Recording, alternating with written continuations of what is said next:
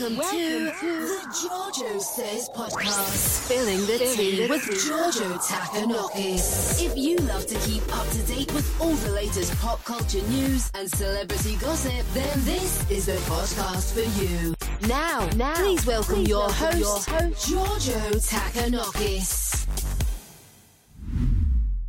All right, welcome back to another episode of Giorgio Says the podcast. And today we're going to get into a couple of things. I know Real Housewives of Beverly Hills season 12 is officially over, but we still have some things to talk about. I also am going to talk a little bit about Ashley's monotonous driving in a neighborhood and not seeming like she was going anywhere, or was her car being pulled by another truck, as one Twitter user pointed out. And then we're also going to get into these receipts that Lisa Rinna had for the reunion that we never got to see, what Andy said about it, and then what Lisa came back with. And then lastly, we're going to talk about Kathy Hilton's effect on the Caribou nightclub. I shared something yesterday. There was a video that surfaced that was sent to me that shows the people at Caribou nightclub dancing their little hearts away to a song that Kathy initially requested and was told absolutely not. So that and more, let's get into it. All right, now I know that we are officially done with Real Housewives of Beverly Hills season 12. The reunion has finished and concluded. We don't really have any resolution to a lot of things. And I think that's what's dragging the conversation out personally. But also, there was a couple things that came up that were not addressed at the reunion that were heavily talked about leading up to the reunion. And that was Lisa Rinna's Aspen receipts. So if you guys remember, there was, a couple months before they went and filmed the reunion, Lisa was teasing a manila yellow envelope. And on the front of it, it said Aspen receipts. Now, we didn't really understand what could be in this manila envelope or what receipts she would have other than the text messages that she's already shared. However, we didn't get to see any of that. And it was clear that it was either not talked about or it was edited out. Now we're finding out via Andy that there was not much in those receipts, if you will. And it was, he says that it was just basically receipts from the Oscar night Elton John charity dinner. So basically saying that it was just receipts pertaining to the thing that Sutton was talking about in terms of the table. But I don't really buy that because that to me didn't make sense. If it was just a manila envelope that said receipts on it, fine. But it specifically said Aspen receipts. So why would she put Elton John Oscar night dinner table receipts and emails in a manila envelope that was titled Aspen receipts?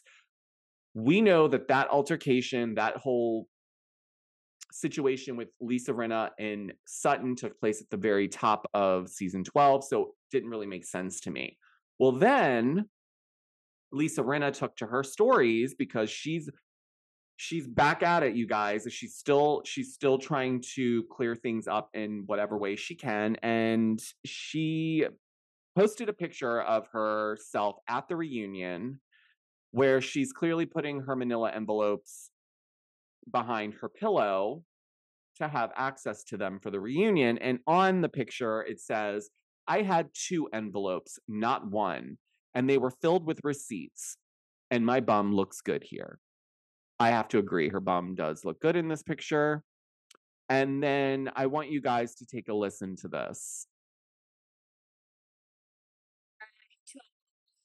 One had receipts from 2 text messages. When I was texting with Erica because she asked me where I was and what had happened to me. And Kyle was there with her, so she knew exactly what was happening at the house and what had just gone down. And then the other was a text chain with my assistant and one of my best friends They were asleep, so I couldn't reach them. So I was telling them exactly what had just happened in that house. I believe it's 8 pages long once I printed it out, and trying to figure out what the fuck to do. There you have it. 2 envelopes, not 1, 2.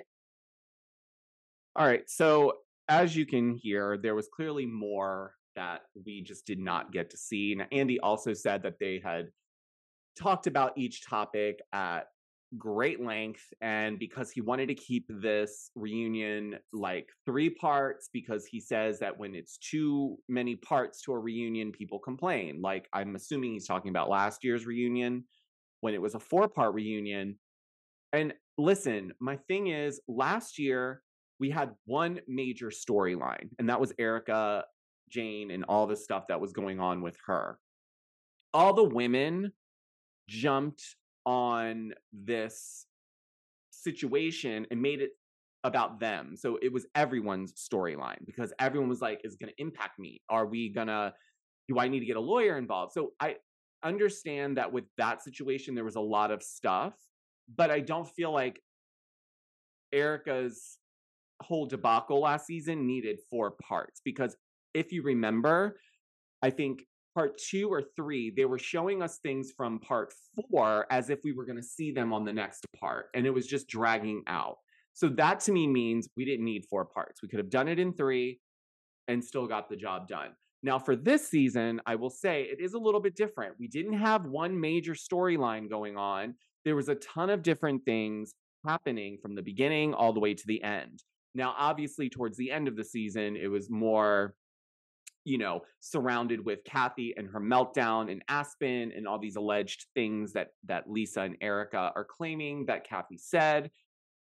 But nonetheless, I feel like this year's reunion, we got very surface level conversations when it came to some of the deeper topics. Like, for instance, I pointed this out on a TikTok immediately, which was the whole book situation with Garcelle. Like, I don't understand why we didn't dive more into that conversation, because for me, I feel like she gets treated differently and she can't react, because if she reacts, then she will end up being the angry Black woman. And I don't even think that's Garcelle's vibe.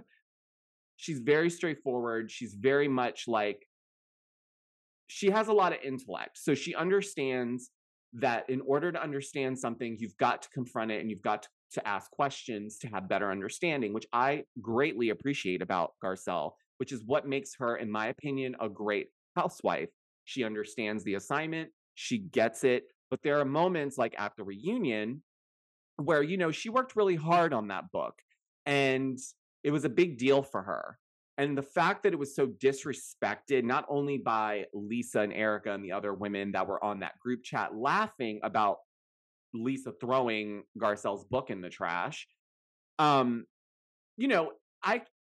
felt for her, and I just can't imagine what it felt like in the moment. We only saw an edited clip, but I digress. The point is that this season, we had a lot going on. This would have been the season to do a 4-part reunion, in my opinion. And I don't think anybody would have been mad about it. It was already a really long season as it is. Let's just finish it out. One more part wouldn't have done anybody any harm. So, but I don't know. The thing is, I think with the reunion being edited the way that it was, it left us with a lot more questions. But it's clear that those envelopes had way more in them. And maybe it's just that whatever she had in the envelopes just wasn't adding anything to the story or wasn't adding anything to the resolution. So I don't know. I really do wish we did have a part 4, though, because I think it would have been more interesting to have a little bit more of the Kathy conversation with the ladies and with Kyle, because I feel like there was chunks that were clearly left out based on Kyle's reactions, Kathy's reactions. And it was clear also that towards the end of the reunion, they were waiting to kind of go. Like, they were waiting on Kyle and Kathy to kind of finish so they could wrap things up, which is why Dorit inserted herself and then Kyle snapped at her. But nonetheless, there's still stones unturned, which is why people are still talking about this. I also want to point out that I received a video from someone named, I don't know, this is not the person who sent it to me, and the person who did sent it to me was a like random anonymous account, which there's tons of those where people use them to kind of send stuff to people and it not have it track back to them. Nonetheless, I looked at the video and my jaw was on the table, you guys. It was, so apparently there's someone named Aspen Gossip Girl. And I'm not sure if she was the one filming this video, but somebody she knows, or maybe it was her, was inside Caribou nightclub one night and filmed the dance floor where there's people dancing. But they're dancing to, are you ready? Drum roll. They were dancing to Billie Jean by Michael Jackson, the very song that Kathy wanted the DJ to play when she was there, and they refused. So I thought that was funny. A lot of people thought it was a dig at Kathy. I don't see how that's a dig at her. If anything, it shows that like the impact of this whole situation kind of is leaving behind this trend, if you will, like not trend, but there's a impact that she left behind. Like Caribou nightclub is a very exclusive members only club for really rich people. So this isn't just like a TGI Fridays where if Kathy would have had her meltdown in a TGI Fridays, I'm sure we would have gotten a lot more information because people would be willing to spill it.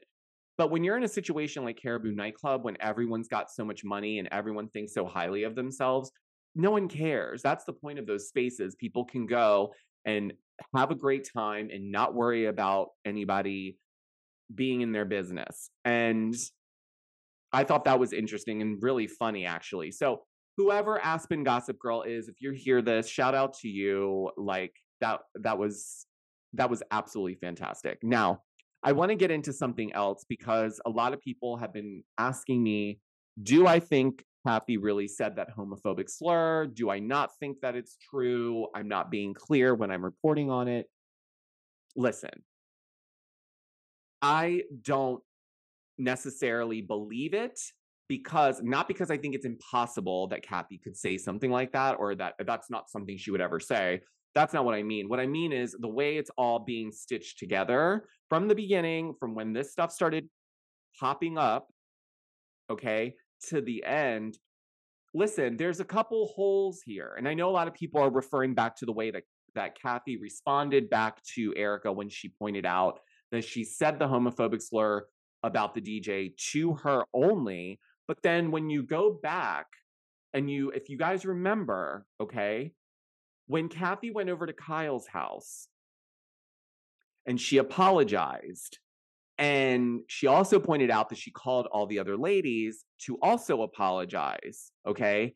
She said the only person she didn't talk to was Erica because she didn't talk to Erica in that moment. So that makes me think that people are taking things and running with them, Erica and Lisa, and I think they were grasping at straws. I think, honestly, Kathy had a meltdown. She probably was yelling at Kyle. That's all true, but I think Kathy has taken accountability for that, and we need to let that mouse go. I don't know what more people want out of this besides blood, but this is a TV show, as Lisa Rinna says. So if it's just a TV show, let's stop making this a CSI episode of trying to figure out who did it. I'm at a point where I'm ready to let this mouse go. I don't, at this point, believe Kathy said it. I think she said other things. And I'm sure she was venting and being, like, out of control. But as mentioned by the Vanity Fair writer who was on the Bitch Sesh podcast, when he talked to someone that worked at Caribou nightclub that was there, they said that Kathy wasn't any more drunk than anybody else that normally comes in. And the other point to that was that he also mentioned that, he said people of a certain age don't realize the altitude and how it impacts them. And then they have a couple drinks. And if they're on a medication, then, it's whoop it up time, or it's Cuckoo for Cocoa Puffs time. Like, I don't know. It seemed more like Cuckoo for Cocoa Puffs in Kathy's situation because clearly she was tired. She was, she was run down at that moment. So I can imagine with altitude and anything else, drinks, good luck. But I don't believe that Kathy said that to Erika because the other point to this is that at the very beginning of these allegations, Erika wasn't the one coming out saying anything against Kathy. It was Lisa Rinna. And Lisa Rinna didn't hear any of these things or didn't hear the slur because, again, Erika pointed out she said it to her directly. So then nobody else heard it, if that's correct. So then how is it that Lisa Rinna's running with this for so long before Erika jumps in? Basically, Erika jumps into this once the trailer drops, and then she eases her way into like sending out these signals. But even then, it was Lisa Rinna that was pushing the car forward, but she wasn't even there in that moment. So it's confusing to me. The other thing is that the Vanity Fair writer said that, Kathy just sat and waited for the Sprinter van and that it was Lisa Rinna who was actually being nasty and yelling at the staff and treating people poorly because she didn't want to take her coat off. And I posted, oops, I gossiped again on TikTok and Instagram, shared a screenshot of a story she took of Lisa's way back when they were in Aspen, and she's wearing this coat. And in there she says, the only other person to walk into Caribou nightclub with their coat on was Mariah Carey. So saying like she's on that level that she could wear her coat and not have to check it, which also lines up with the fact that Crystal could not leave with them because she checked her coat. And therefore, that's why Lisa Rinna was able to just leave with Kathy at that moment because she already had her coat on. So there's a lot of things, but I think these are important pieces to the puzzle. Just to give leverage to the story, because obviously we're not going to get another part to the reunion. They're not going to rehash anything at this point. But I feel it's important that these little nuggets are out there because I think, listen, it was an easy target, in my opinion, to come after Kathy. Kyle clearly knew that they were going to bring something up, but I think Kyle initially thought it was going to be mainly about what Kathy said about her, not the leaking, the slurs and all that to the press. I think once that started to happen, it got away from Kyle and Kyle had to come in and do damage control because then it's all going to link back to her and that clearly wouldn't look good. It's already impacted her and Kathy's relationship, but it doesn't seem like Kyle cares what the audience thinks at this point because she's more concerned with keeping her family unit together and keeping the drama out. She was on Two Teas in a Pod where she was talking to Teddy about this and she said, I am fine being the enemy here if it means I get to keep my family together. I don't want to start talking and then start putting all these things out there and then it backfires and then, it puts us in a strained situation again.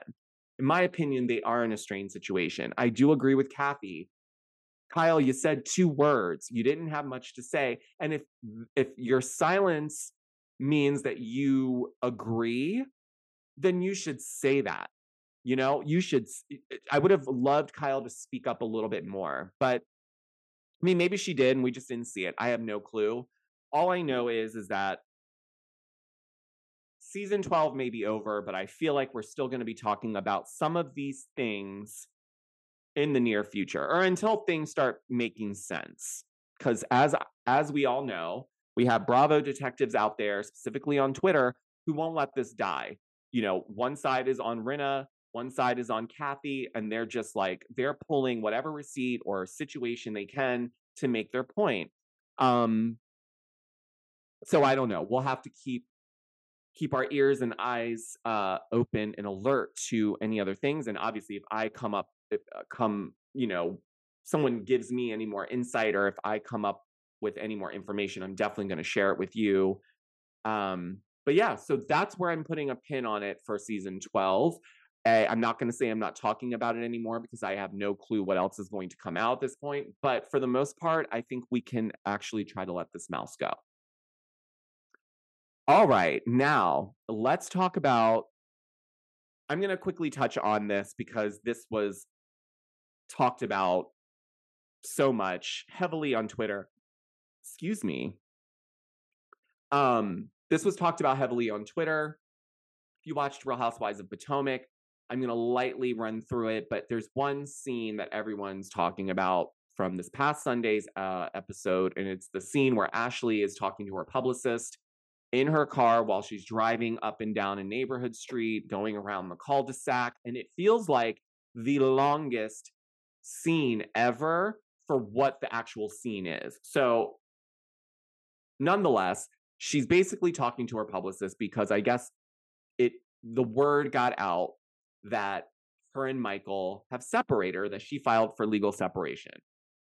But there's headlines coming out that are painting him in this negative light. And so she's having a call with her publicist to be like, basically, how do we fix this? And I do feel like this scene was planted after the fact. I think this was just layered in to kind of show that Ashley was not trying to purposefully make Michael look bad.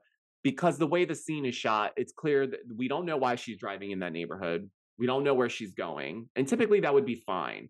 But it's really noticeable that she's just driving up and down the same neighborhood street. So I don't know if she was looking at houses earlier and she just stayed in that neighborhood because it was easier. But there's people on Twitter that were like saying that her car was clearly being pulled by production and she forgot because she took the hands off the wheel. And I'm like, okay. And I thought it was a joke. But people were like really in deep in that thread. And they were like going back and forth and back and forth. And I would say 50-50. 50% of the people really thought that, yes, her car is being pulled by a production van that has cameras, like a movie set.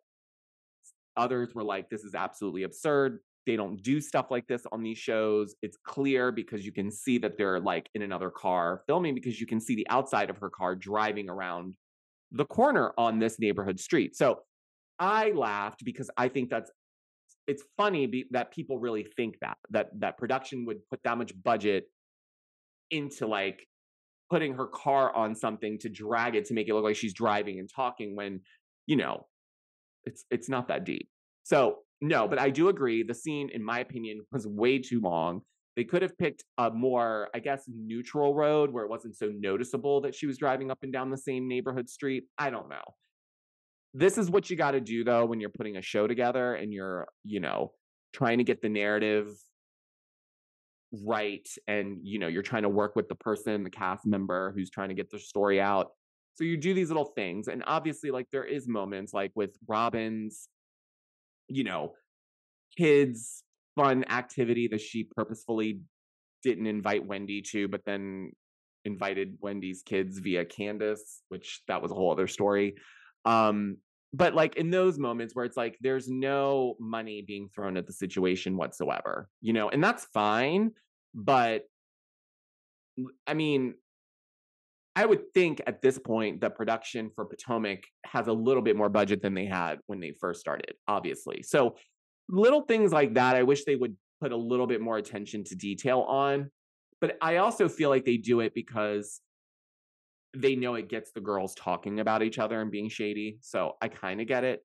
But yeah, the whole Ashley scene in the car, I was laughing hysterically. Even my partner was like, why is she just driving up and down this neighborhood street? And he never pinpoints things like that when we're watching these shows. Like I'm usually the one that's pointing out stuff to him, like, hey, pay attention to this. Did you see that? But this time he on his own brought it up. And I just laughed even more because I'm like, oh my gosh, if it's obvious to him, then it's clearly like they didn't edit this right. They should have made it shorter. They should have, I don't know. They should have put it somewhere else. I now I'm going on a rant on this, but yeah. So I think Potomac's doing really well. I really, really love it so far. I mean, we're only 4 episodes in. It's doing amazing. It's doing amazing, sweetie. But yeah, I'm really excited to see what the rest of this season for Potomac brings. Obviously, Salt Lake City is on tonight. We have a new episode. I will say last week's episode was a little bit slow for me, so I'm hoping that they kind of start to pick it up. But you know, I feel like also this whole situation with you know, I want to touch on this too. The whole situation with Giselle and Chris and Candace. Listen, I already said this, but like now watching a little bit more, to see Giselle be surprised that Candace wouldn't greet her at Robin's kid function or whatever she was doing for them is really odd because it's like, why would she speak to you? You're making her husband look bad on purpose. Like you like Giselle is now grasping at straws. And so although she's allowed to feel the way she feels, I feel the way that she's painting Chris in this whole situation is messy and dangerous. And I understand why Chris is reacting the way he's reacting on Twitter because it's, you know, this is damaging to people. So I mean, and it's clear because Wendy's husband also pointed out, oh, now they're going to come after Chris. Because it's clear, it's a pattern with, you know, well, at least with Giselle, like they pick on one guy and they just go after him. And I don't know if that's because it's easier than going after each other. I have no clue. But either way, it impacts the ladies that are on the show because if it's their husband, they're going to have to deal with the aftermath of that too. But I don't know. And there's some stuff coming up that we didn't see in the trailer. So I love that. I love when there's surprise drama and there's things that, you know, I like when the trailer doesn't give us every little thing because then it's like surprise. What else is going on? So like I said, we have a new episode of Salt Lake City tonight. I am working on revamping the Patreon. I am going to be posting a lot more. I have a lot of things queued up. I know I've been off the radar on there. I'm taking one of the tiers away. I just want to have one tier and it'll be accessible for as many people as possible. And if I want to add a tier later, I will do that at some point. If not, we'll leave it as is. So I appreciate everyone's patience with the Patreon as I've tried to figure out my footing there. What else is going on? As another reminder, I said on last week's episode that episode was going to be the last video version of the episode for my podcast that would be on YouTube. So this episode, if you are watching it, then you're watching it on Spotify. I will no longer be putting the video format of my podcast up on YouTube, at least for the time being, because I have re-strategized my YouTube channel and I'm focusing on other things. So I don't feel like at this time my podcast fits there. So I'm going to leave it on the podcast platforms. So if you do want to watch this, head over to Spotify and you can watch the video there. For the rest of you, just listen to me while you're driving and carry on as per usual.